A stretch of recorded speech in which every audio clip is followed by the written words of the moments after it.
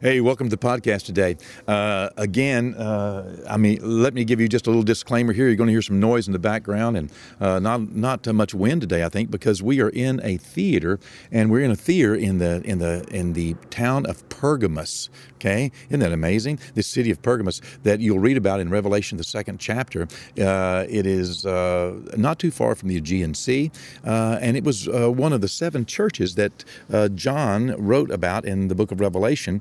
And it is just a tremendous, such an awesome place. You need to come and see it. Come and visit it. You'll be wonderfully amazed. We're having a great time today here with a group from our church, and we are going to discuss something for our podcast today, and it comes specifically from the letter from the book of Revelation, and from the message that John was told to write down for the church in Pergamos.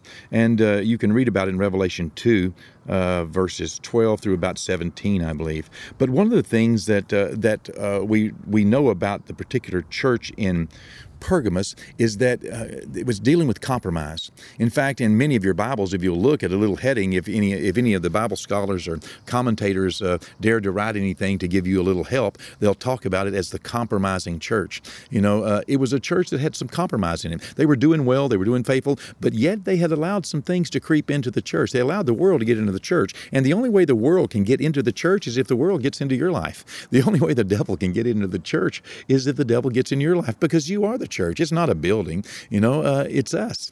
And the only way that Satan could ever establish his throne in the church is if he had a piece of your life, if he was sitting, and guiding your thoughts or your mind or your actions. So it's very important to realize that, the devil cannot divide your family unless he can get somebody to work with him.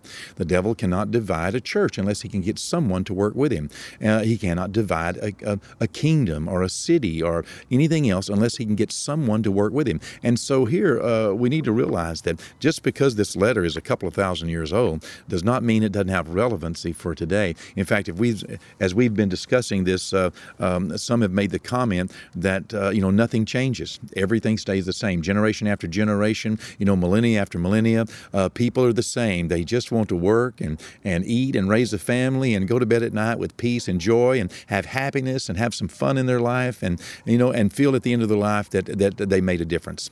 3 things we talk about all the time in our church. Number 1, our responsibility is to make a living. Number 2, what is it?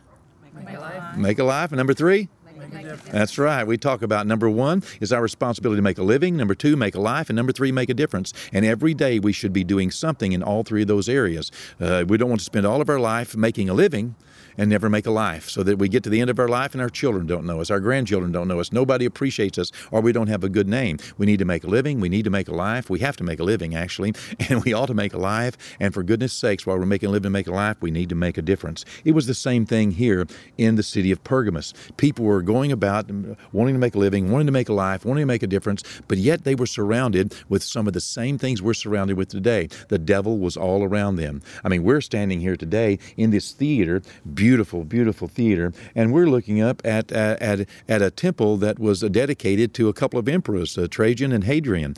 It's huge temple up on the top of a hill. Nobody could miss it. Huge marble, white, wonderful, beautiful, right here in this city, so that everyone in the city could have seen it. And the temple of Zeus is here. Maybe that's what was being referred to. Many people have wondered, many scholars, and they keep changing.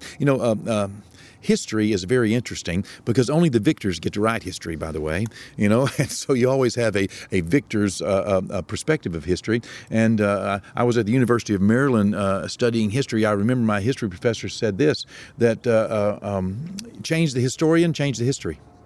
And that's reality. Change the historian, change the history. And we talk about, in fact, there's an English word called zeitgeist.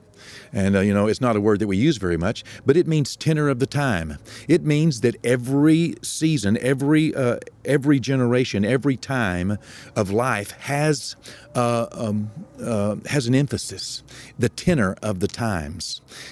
I remember whenever I was doing a Civil War history, I went and visited the Civil War battlegrounds, and one historian from one period would write that Grant was an alcoholic. From another period, they would write that he wasn't. From another here, they were right there.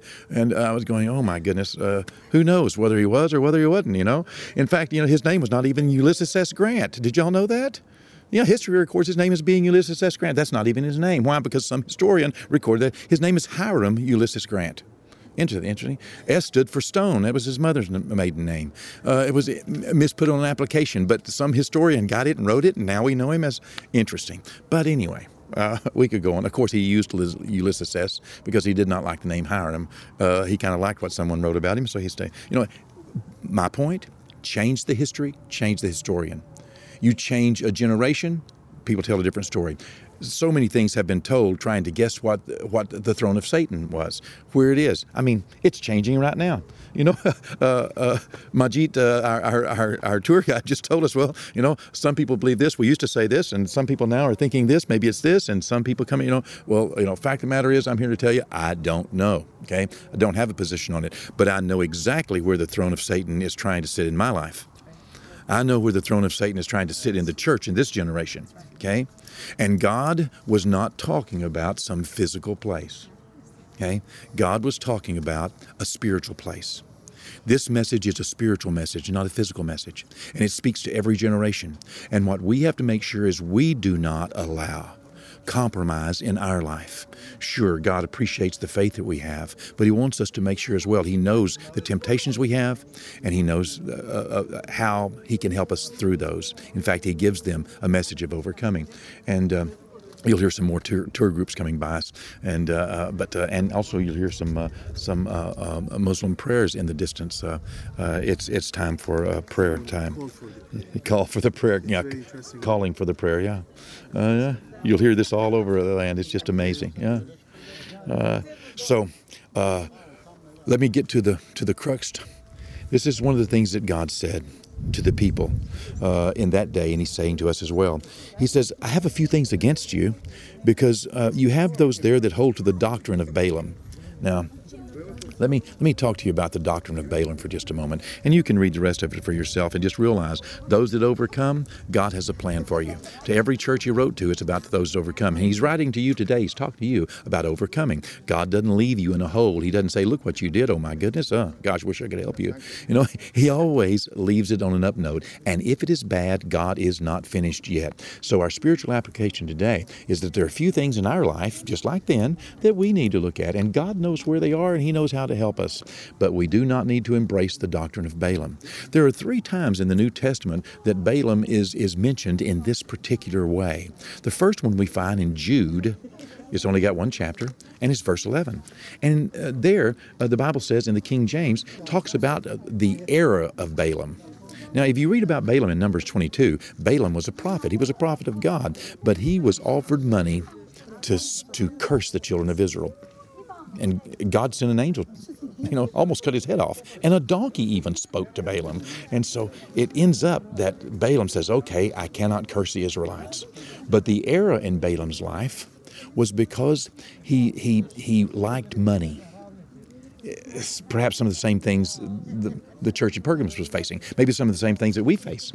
I mean, who among us doesn't like money? I like money. I like money a lot. And I want more money. I don't know about you, but I want more. God does not mind us having more money. He just doesn't want money having us.